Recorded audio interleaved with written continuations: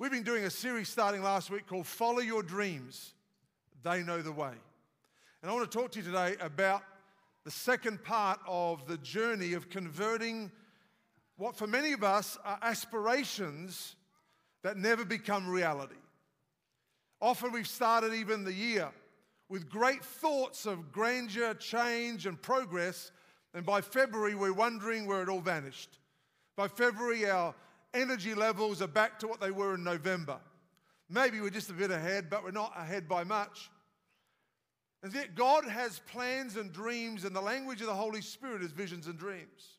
God wants your life to be filled with dreams and visions that He puts into your heart. God says in Psalm 37, He gives us the desires of our heart. Now, we haven't got time to break that down, but what basically He's saying is this: I implant in your life dreams.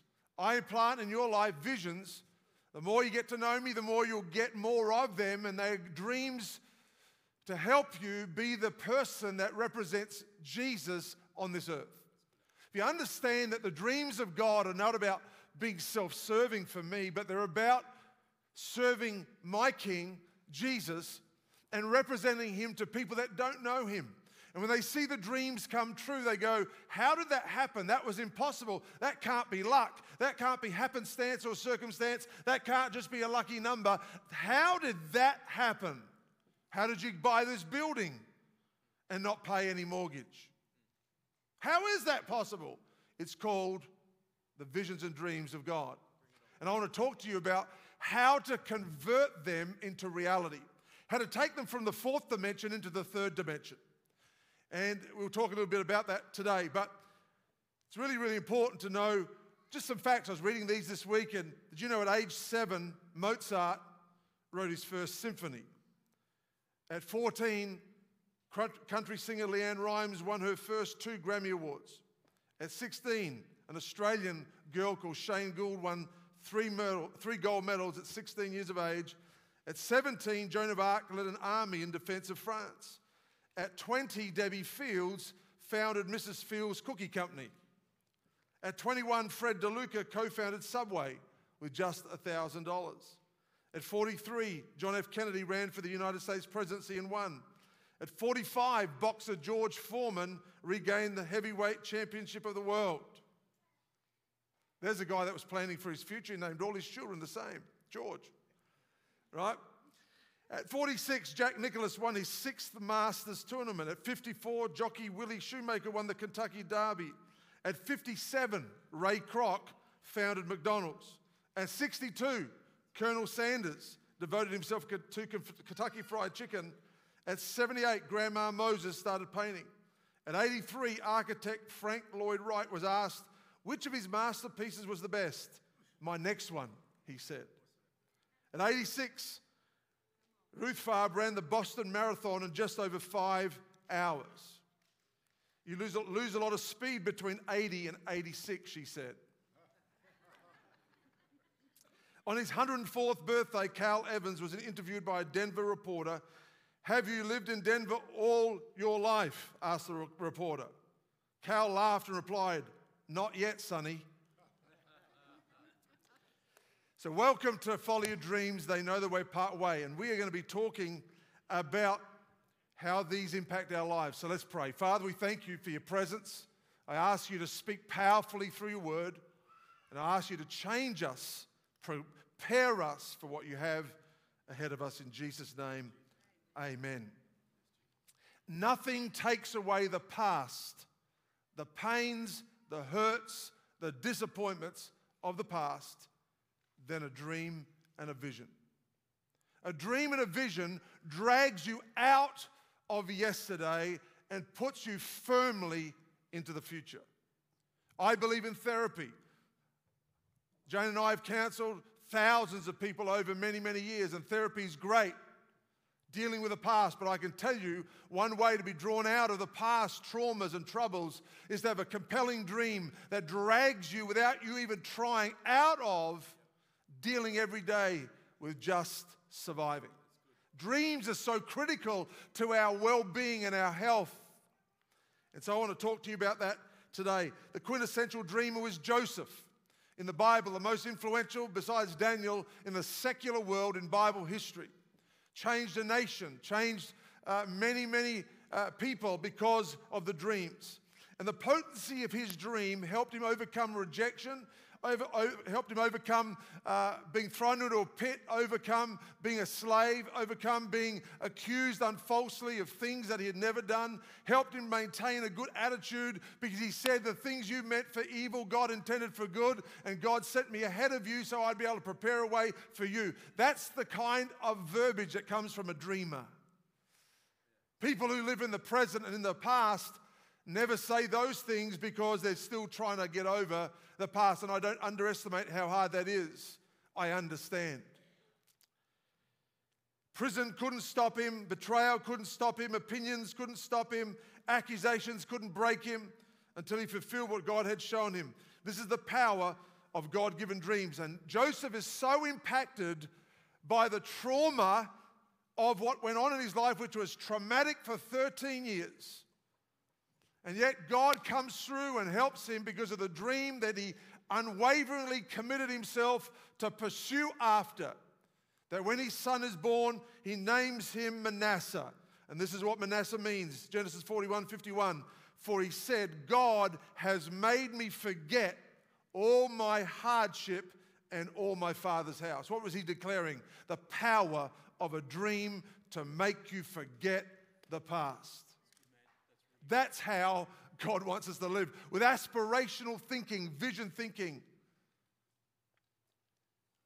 There are so many things trying to drag us from God's dreams: rejection, failure, fear, opinions, betrayal, shame, sexual compromise. All those things are trying to pull you away from living and following your dreams to your destiny. But I must say this, dreams only work if Jesus and God is at the center of those dreams. You can work hard to fulfill your vision, your idea for your company, your idea for your personal life. You can work hard for it, but nothing brings contentment or supernatural, miraculous change in your life in the future than having a God-centered dream, where God is the center of the dream, where you make him the center of what you're doing, because God-given dreams are impossible and require faith for them to be converted into reality and living experiences, and that's God's dream for you. In the first week, we spoke about Jacob. Jacob had dreams. In fact, many of the Old Testament characters had dreams because that's how God spoke. The Holy Spirit hadn't been poured out in dreams and visions at that point, and God spoke to many of the patriarchs through dreams, and Jacob was one of them. He had a dream. God had a dream, and God had a plan for him, and they were impossible dreams. He says to him in one dream at Bethel, that he named Bethel, he saw this stairway to heaven, and God says, I'm going to bless you like I promised Abraham and Isaac. You're going to be the father of many nations are going to come from you, and he starts to declare the blessing of God. The trouble with Jacob was that Jacob, when he was born, was a twin brother to Esau. They were born together, one after the other, and Esau was born first. And when Jacob came out, the reason he was named Jacob is he was holding hold of the heel of his brother. As his brother was being pulled out, Jacob was holding on, and they named him Jacob, which means grabber. And it literally became his mojo in life, was to grab stuff, take stuff that wasn't his, because he had a drive. He wanted to get things, and whatever means by which he could get them, he would get them. He would deceive his brother. He deceived his father. He stole from his brother in a moment of weakness. He stole from his father in a moment of blindness. Takes the blessing, then runs for his life as his brother's about to kill him, and he runs off, and God begins to give him a dream about his future, saying you did it the wrong way. And this is what I love about God. Even if you started bad, God's still got a dream for you. Even if you didn't start on the right side of the tracks, God's still got a dream. And even if you rebel occasionally and go your own way, God still wants to pour his dream into your heart. Now, there are consequences to running and doing it our way, which we'll find out. But still, God wants to speak his encouragement into your life. And so he has a dream. But as a grabber, he's a person that's used to getting whatever he needs, whatever way he can do it. If it means scheming, if it means stealing, if it means deceiving, well, I'm going to do it because I've got a dream and I'm going after it. except God was not the center of his dream. And when God's not the center, everything falls apart in the end. And what we find with Jacob is he started getting deceived himself, because you reap what you sow. What happens is after 20 years of chasing the dream, he's got nothing. His wages have been changed 10 times. He's been ripped off. He's been deceived. The deceiver has been deceived. That's why God has to be at the center of our life, forming our character, making us like Jesus, because the things that we chase after are so alluring sometimes, they drag us away from the centrality of Jesus as number one in our lives. There are only two kings in this world, King Jesus and money. Jesus said it himself. You can only serve one. And this is an interesting concept God showed me the other day. He said, imagine this. I'm the King of kings and the Lord of lords, and I've put you in a world that has another king. It's called the king of money. Your job is to subdue the king of money and make it a servant to the king of kings.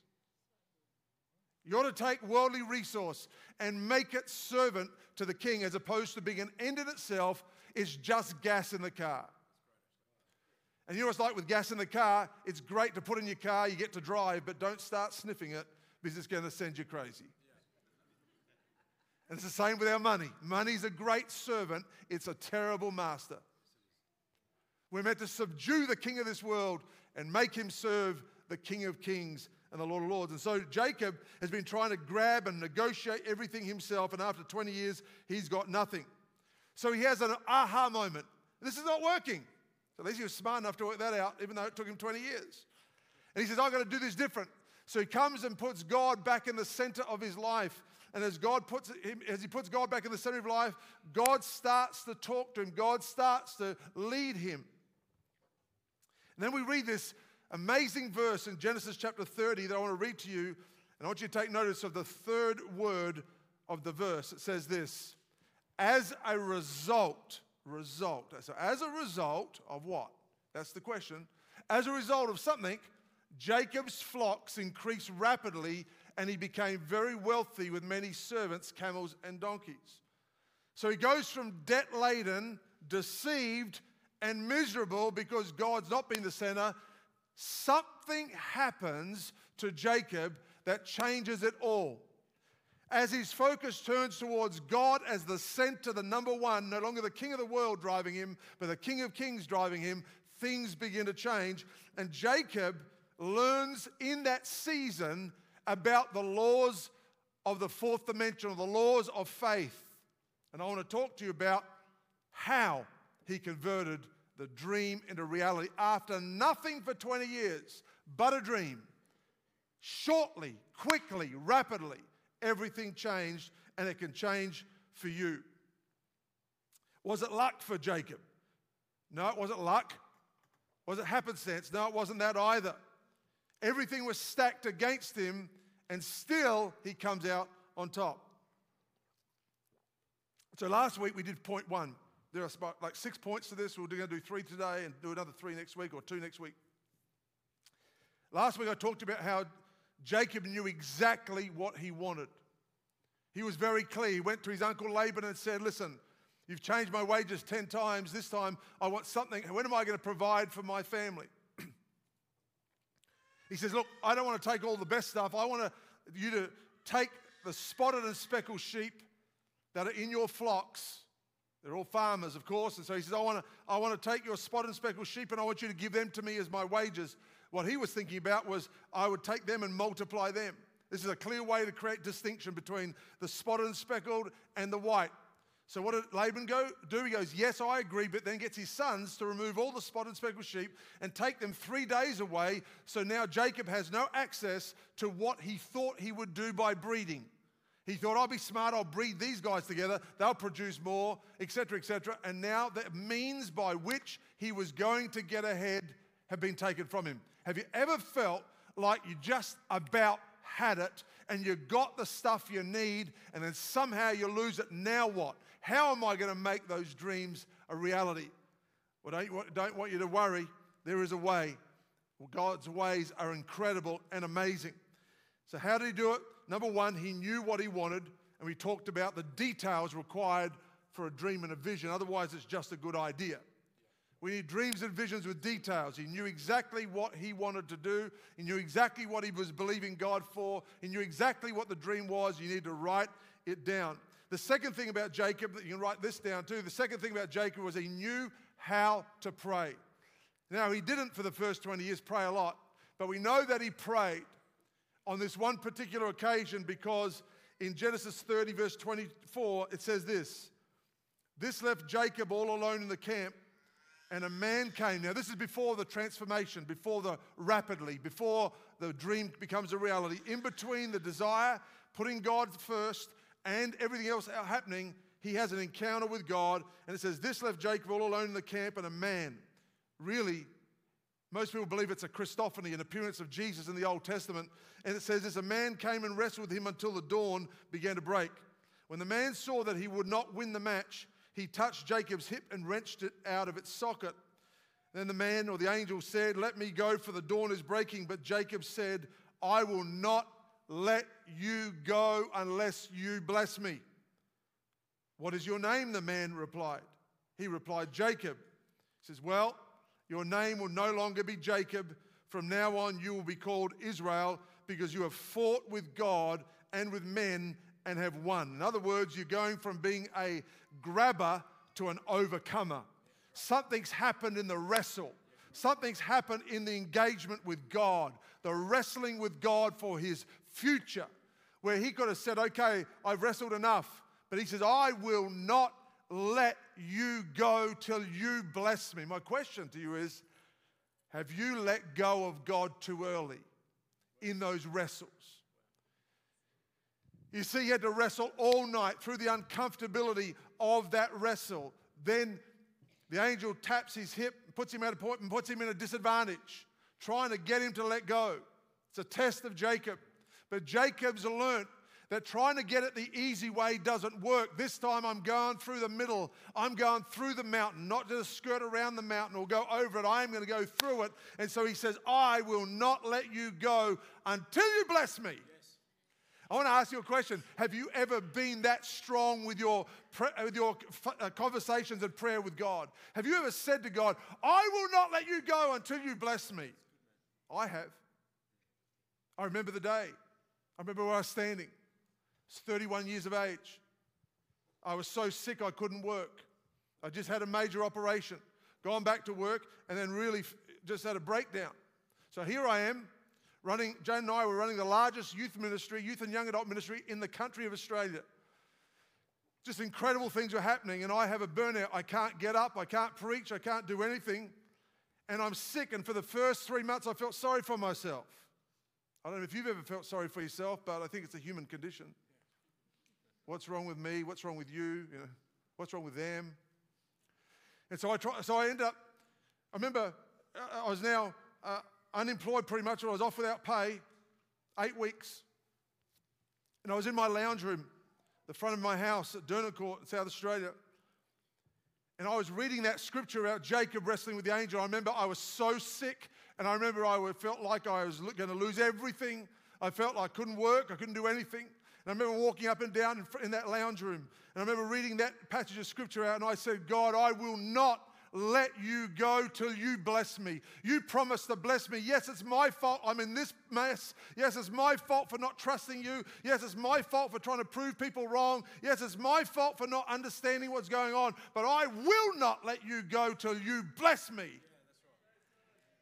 Honestly, I can tell you, and took everything to say it because I felt so broken. And I felt so alone, and I felt so unable. But this is what I know. I have a God who's able even when I'm not able. But I've got to exercise the law of faith. And I said, "God, I will not let you go." I literally said it out loud. I won't. And I went up and down. I won't let you go. And I remember having this encounter with God. I can't say that I had this just amazing shift right then. It wasn't. It was still months away. But I went to church that Sunday, and we had a guest speaker. And this guy is very prophetic, and one of the only prophet in Australia, I believe. Anyway, I trust him. So he gets up, and he says, "Today God spoke to me," and he said, "It's the day of changing of names." So I'm going to preach on the changing of names. Well, that's weird. So he said, "Ashley, I want you to come up. He says, just as God changed Jacob's name to Israel, so today God is changing your name. Right? He didn't give me a new name, by the way. He just gave me a girl's name, Ashley. I've still got Ashley as my name. But he said, from today, everything changes, but you'll always have a limp. So you always remember that it was him that did it for you and not you yourself. And when things happen, you'll be able to say, God, I know how frail I am. Thank you, Jesus, for looking after me, for bringing that to pass. You are incredible. He said, today is the changing names. He had no idea that on the Wednesday before, I had prayed to God and I said, I will not let you go. And God gives me what he gave Jacob. I'm going to change your name. For me, it was like from weakness to strength, from inability to ability, from unemployed to employed, from all the bad things, from losing everything. Literally, we built this youth and young adult ministry, 1,500 young people, and now I've lost it all. He said, I will not let go of you. And that was the defining moment in my entire life in terms of faith and understanding that the dreams of God are without repentance in our lives, the gifts of God, that God wants to help us get to his dream that he has for our life, that you didn't just turn up on the planet to do nothing. You turned up to be an instrument. Your birthday is really your earth day. What does that mean? It's the day God, like a rocket, decided to send you out into the earth because the earth would need you to make a difference for him. And I understood, and then Jacob finally understood, I will not let you are the source. I will not let you go till you bless me. It was uncanny. It was miraculous. I was hoping I would get healed that Sunday. I didn't. I still had to keep walking. You know, like when Moses, and God speaks to Moses, who made your mouth, Moses? I want you to speak on my behalf. Now go back. You'd at least hope that God would teleport him back to Egypt. But no, he has to walk from the backside of the desert back to Egypt. Think about this. As he gets closer, he can hear the sounds that made him run. He can smell the smells that made him run. Everything's getting familiar and scarier every step he takes. That's how it works. Is what God's doing, creating resilience inside of you so you push through and break through. What was God doing to Jacob in this moment? He was getting him ready for the future. Man, I could just stay right here, but I'm going to move on. So he knew how to pray. Number 3, Jacob knew how to stop the dream, because this is what happens with us. We have dreams and then they fade. In fact, I find most dreams I can't remember. The physical ones that I have, right? But when I remember a dream, I know it's for a specific purpose. I very rarely dream, but I have them every now and again. But when God gives me a vision, I'm not talking about some kind of multicolored vision in the sky. I'm talking about a vision in my heart, the desires of my heart. When he raises it up and activates that in my life, it sometimes fades. It gets distracted or piled on by work and busyness. And Jacob understood this process because he had lost his dream many times. This time, I'm not losing my dream. How many of us in the room this morning have got a dream and you don't want to lose sight of it ever? Come on, put up your hand, right? So this is all for you, right? This is what I felt God say to tell you about this, because I've done this myself. This is not theory. This is reality. So Jacob knew how to stop the dream fading and dying in himself. If you're going to achieve your dreams, it can't die in you, right? It's got to be alive in you. It seems really obvious, but it does die in most of us. A lot of people start the year with visions and dreams of what it could be, but by February, it's already faded and almost abandoned. And God's visions and dreams for us are impossible for us to do without an understanding of how the fourth dimension works. The fourth dimension is the realm above the third, the realm of the spirit. Who's ever done VR? Anyone ever been on VR? Put up your hand if you're an early adopter of Meta. Come on, VR people. Any VR people in the house? All right, if you've also done Zoom. On Zoom, you're in a two-dimensional world, talking to someone on Zoom. When you get into VR, and we have meetings, all our campus passes across the world on VR. It's pretty cool, right? And literally, you're on VR, and within about 2 minutes, you've forgotten that you're on VR. You're immersed in this 3D world. The psychology of the 3D world is so fascinating to study because you immediately emotionally engage. You're not just engaging with a two-dimensional object. So the third dimensional is more powerful than the two-dimensional. Well, guess what? The fourth dimension is much greater than the third dimension. This is the realm of faith, the realm of God, where God operates. And we need to understand how the fourth dimension works, which is the realm of dreams and visions, and how to bring them into the third dimension. Right? And so haven't got time to go into all that. That could be a whole week itself. But he knew how to stop the dream fading. And so how do you do that? Well, one of my great aha moments was in the middle of this burnout and the breakdown that I had, because I'd been trying so hard to make the dream work. I had an incredible team. We were just kicking goals everywhere. In the process, I was working 100 hours a week, and I loved it. I was just committed to it. I'm going for it. And then crash. I have this infection inside my bowel for 18 months. I don't recognize it. Just keep going. And then boom, it caused me to topple over just a few months after the operation. And as I'm in there, I'm thinking, God, I can't work hard anymore like I did before. God, what I'm trying to do is impossible. This is impossible.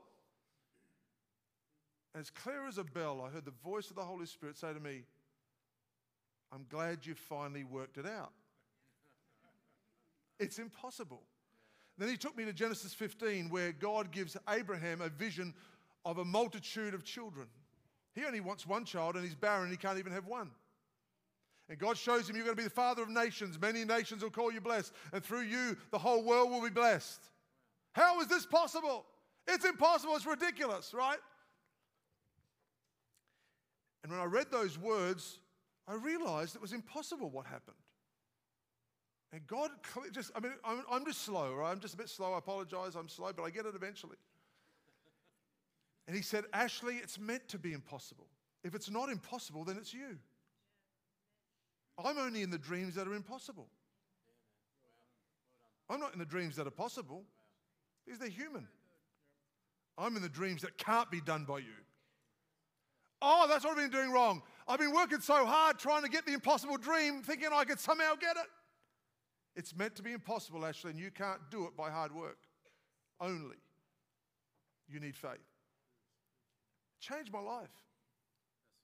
And I've lived my life since that day trying to keep that workaholism that I have in me that's a driver at bay while I take on the spiritual understanding of faith. I believe in working hard too, by the way. You need that half as well. You see, all Jacob could see, back to the story of Jacob, all Jacob could see now that Laban's taken the source of his multiplication out of his hands is white sheep. I want you to imagine it. He's got white sheep as far as the eye can see. There's nothing that he can manipulate or put together or wangle or accelerate or put some margins on. There's nothing he can do. It's all white sheep. It's impossible. It's impossible. And so every moment of every day, all he could see was impossible. It's impossible. I don't know what you're looking at in your life that seems impossible. It screams out at you, impossible. If you're watching online today, what's screaming out in your life that says it's impossible? This is exactly what Jacob faced, and yet we read, as a result, his wealth grew rapidly. He had much livestock. So what happened in between? Well, this is what we're talking about. You see, so many of our challenges are difficult to change because of what we see in front of us. What we see in front of us dictates how we feel about those things. That's why the Bible, it talks about the eyes being the window of the soul. You've heard that said, right? Anyone heard that? The eyes are the window of the soul. I'll give you the scripture reading that goes with that. But that's why John wrote, and he said this. He said, I wish above all things that you may prosper even and be in health, even as your soul prospers. In other words, I can't prosper on the outside unless I've prospered on the inside. Why is that? Well, my eyes are connected to my soul. What I see with my eyes informs my soul what to believe. Can you get this? Jacob's looking, his eyes are informing his soul, it's impossible. Don't look, it's not going to happen. Every time we look at that child, it's impossible. Every time we look at that wife, that's impossible. Every time we look at that husband, it's impossible. Every time we look at the business, it seems impossible. So our eyes are filling us with information, and that information goes into our soul. Jesus said it this way, if I can find it. He says, the eye is the lamp of the body. Notice that? The eye is the lamp of the body. If your eyes are healthy, in other words, what they're seeing is good, then your whole body, your whole soul will be full of light. But if your eyes are unhealthy and they see negative stuff, your whole body will be full of darkness. If then the light that goes into your heart is now darkness, how great is that darkness? Then he says this, no one can serve two masters. Either you hate the one and love the other, or you'll be devoted to the one and despise the other. You can't serve both God and money.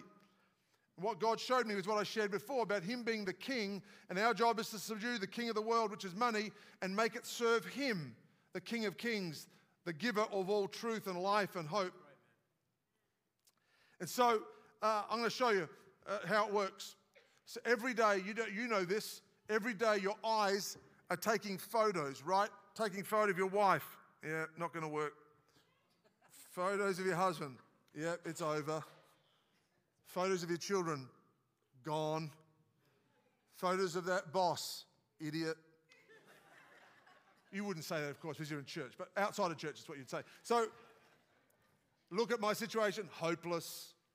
Look at how I am in the mirror. Ugly. My eyes are like a camera that's taking pictures to store in my soul. And those pictures rest in my soul day and night.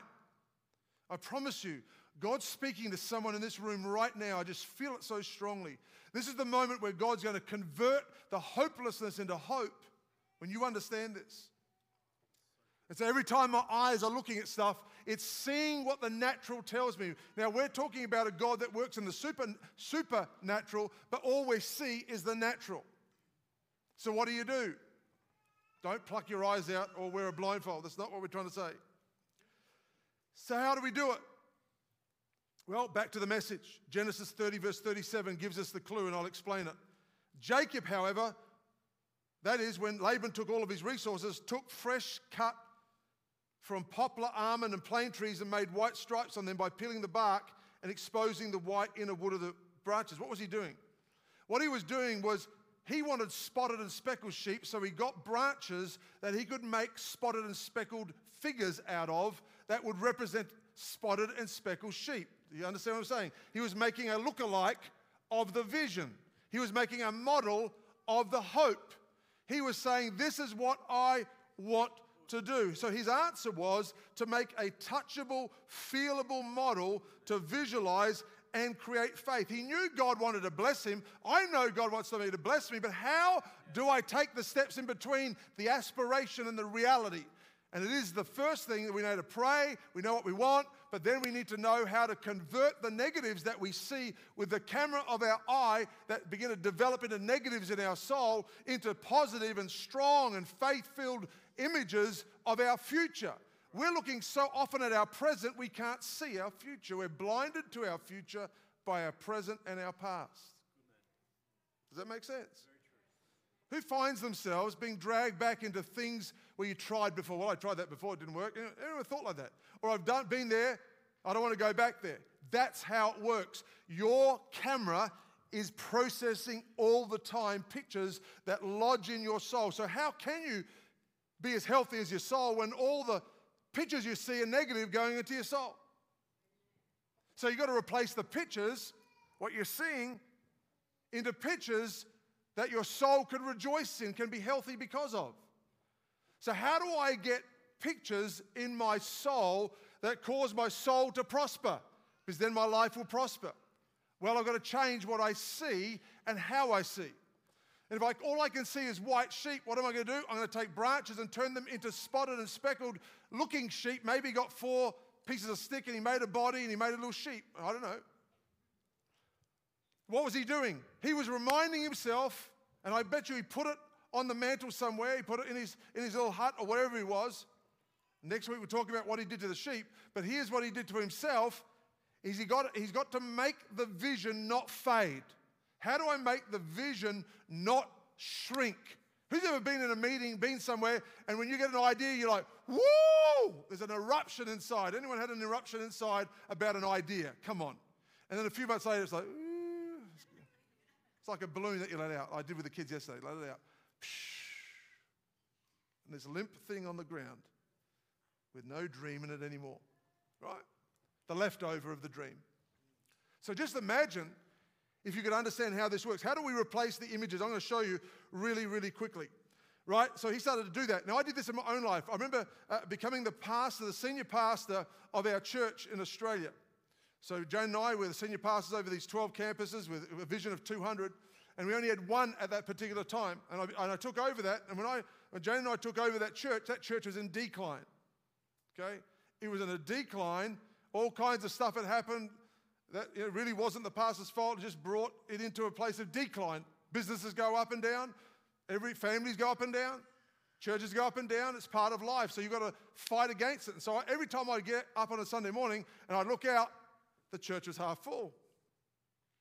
So what's informing my soul as I pray and I'm trying to visualize God doing something in our church, all I could see were the pictures that my eyes had taken of all week. They had lodged in my soul. All I could see was a half-empty building. So I'm trying to pray with faith, but I can't even muster up faith because I can't even muster up hope because all I see is half full. Remember, the goal is I've got to replace the gallery of pictures in my soul with the pictures of the future, not the pictures of the present or the past. If you get this, I promise you, it'll change your life. And so what I did was this is back in the early days of graphic design and so on, I got one of my friends to get our half-filled building and multiply it and mirror it over and make it look full, right? And so what happened was, every day it was up on the wall, Pastor Jane will tell you, and I'd walk past that picture 10 times a day, right? I'd go to church once a week and I'd see it, but then I'd walk past my picture of a full building 10 times a day. That's 60 times a week versus once a week. What do you think's starting to happen now?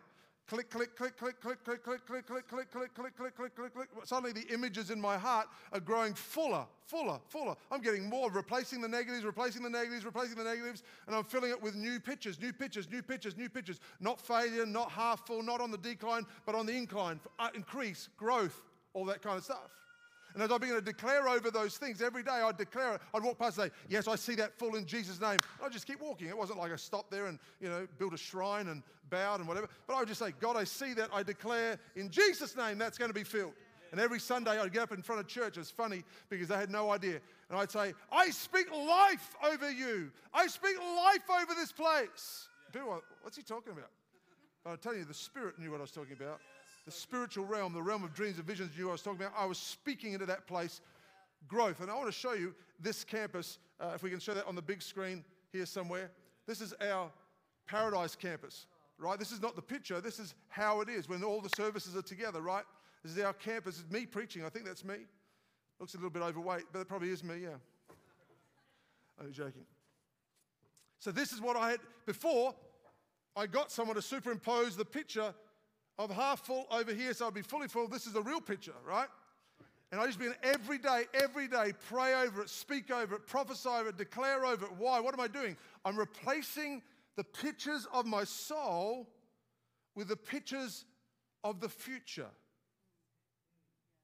The pictures of the present with the pictures of the future. How can I live in the dream if I'm still stuck in the present? I have to work in the present, but I believe for the future. I'm stuck with the present, but I'm hoping and declaring over my future. And as I begin to do that, things begin to change. I'm now doing that with a vision that we have, which is to plant churches all over the world. And my son and I have developed a patented building that's patent pending. And I want to show you a picture of that as well. Some of you have seen this picture. Now, I want you to show this. This sits on my iPad as my screensaver, right? I go to my iPad every day, use my iPad all the time, and what do I see? The first thing I see is the building. Okay, let me show you another picture of it, right? This is going to river. Next picture. There we go. This is the wider one. The next one. Okay, next one. Okay, next one. Do we have a next one? Okay. And so what I do is every day I'm speaking over this. This is the future for our Sugarloaf campus, our Gwinnett campus. This is the future. I'm declaring over it. What am I doing? I'm filling as I drive past there and I see 12 acres on Sugarloaf Parkway full of trees, I'm seeing that. I'm seeing that at a certain price. I'm seeing that being built at a ridiculous price compared to a building like this, okay? To go from $400 a square foot to $200 a square foot or thereabouts is a miracle. It's impossible. But it's not impossible to God, and already we're in the architectural phase, and I'm looking and I'm declaring over every day. And some days I feel doubtful. Some days I'm wondering, can it really be possible? And I have to look at those. I just look on my iPad, turn up my iPad to do something, and boom, there it is. Every day I'm speaking over that thing. So what I know is it's becoming faith in my heart and in my mind, and it allows me to keep going after it, even when someone says you can't do that. Even though I had people this week laugh at my price. I'm like, I'm going to go after it. You can laugh all you like. I might be stupid. However, we'll see.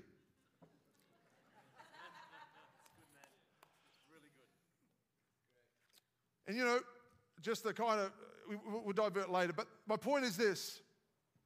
Jacob began to replace, every single day he was looking at spotted and speckled pieces of wood that represented the spotted and speckled sheep. And what started happening was white sheep started producing spotted and speckled sheep so much and so often that his part of the herd had gone from white to spotted and speckled, and over a very short amount of time, as they all going to give birth, and I'll explain this next week, all began to give birth, guess what happened? His herd started to grow massive, right? Laban's herd stayed the same. All the mums and dads are producing spotted and speckled sheep, right? As Jacob began to turn the dream into reality using the laws of faith, I promise you, your soul must believe, your heart must believe, right?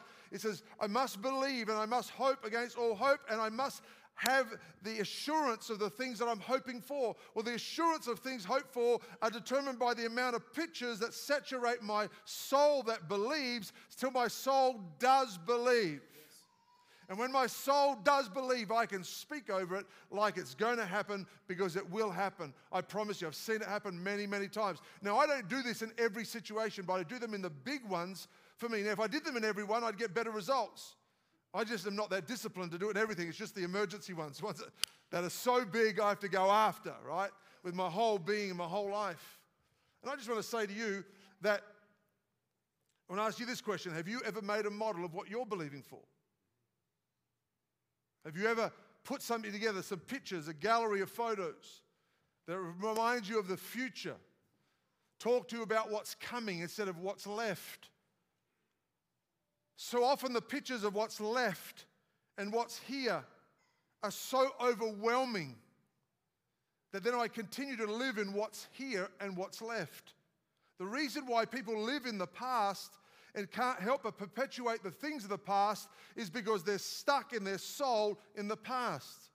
God wants to refresh you with visions and dreams that He asks you then to take from the fourth dimension and put into your heart so that you can believe what He said. You've got to help yourself get to the point where you say, I know that's going to be a reality. I want you to think about that child. That child might be off the tracks, maybe going in the wrong direction. What have you put? I'd be putting up a picture of them smiling and happy in the way they used to be, as I remember them when they were sweet and innocent. I'd be putting up a picture of that. That's my girl. That's my son. That's my grandchild. That's my mother. That's my father. That's my family. That's my business. Whatever you need to do. It's not just about having a dream at the beginning of the year. Guess what, folks? It's about working that dream with the principles of faith and understanding how our eyes are determining what we believe. Remember what Jesus said to Lazarus, or not to Lazarus, to Thomas. He says, you've believed because you saw, but greater those who believe without seeing. In other words, they can see it from here in their heart. That's right. Thomas wanted to see the nail prints in his hands before he believed. That's this. But what about if you can't see that? What about if you don't get a chance to see that? then you've got to fill your heart with the images of faith. You see, church, it's time to get going. I feel this urge for you. It's time to get going. Come on. It's time to turbocharge those things. God wants you to live. God put you on this earth, not just to fill in time, but to change the world that you're in. To dream bigger than your grandparents and your father and your mother. To dream bigger than your friends and your neighbors as you are filled with God. He's on the inside. Jesus, if He's your Lord and Savior, gives you the power to do all those things. And I want to pray for you right now. If you say to me, Ashley, I have a dream, and you're inspiring me, I want to believe God. I want to start to work that dream so it gets into my heart, so it becomes faith. Well, I'd love to pray for you right now. So with every eye closed. So I know sometimes dreams are personal. I'm not asking you to spell out your dream. Your dream can be any one of 1,000 things, but if you have one, I want to pray over you because I have faith in my heart to believe that as I speak and as I pray, those dreams are going to come to reality. Whether it's having a child, that's what Abraham's dream was. Whether it's to have a home, whether it's to see your children following Jesus, to see a loved one healed, what is that dream? God-centered dream. If you want prayer for that, for God to supercharge that dream, would you do me a favor right now, all across this place, just raise your hand. Say, pray for me. Right, while your hands are raised, I'm going to pray. Father, in the name of Jesus, I pray for every person with their hands raised. I declare the life of God into every dream. I breathe life and power through the Holy Spirit into every heart. Let today be the beginning, like the starter's gun going off, like the ignition of that purpose being driven harder and stronger and yet at great rest because you're in charge. We declare today miracles. We declare this year will be a year where people will tell us this happened and this changed and this happened because of that Sunday. I declare it in Jesus' name.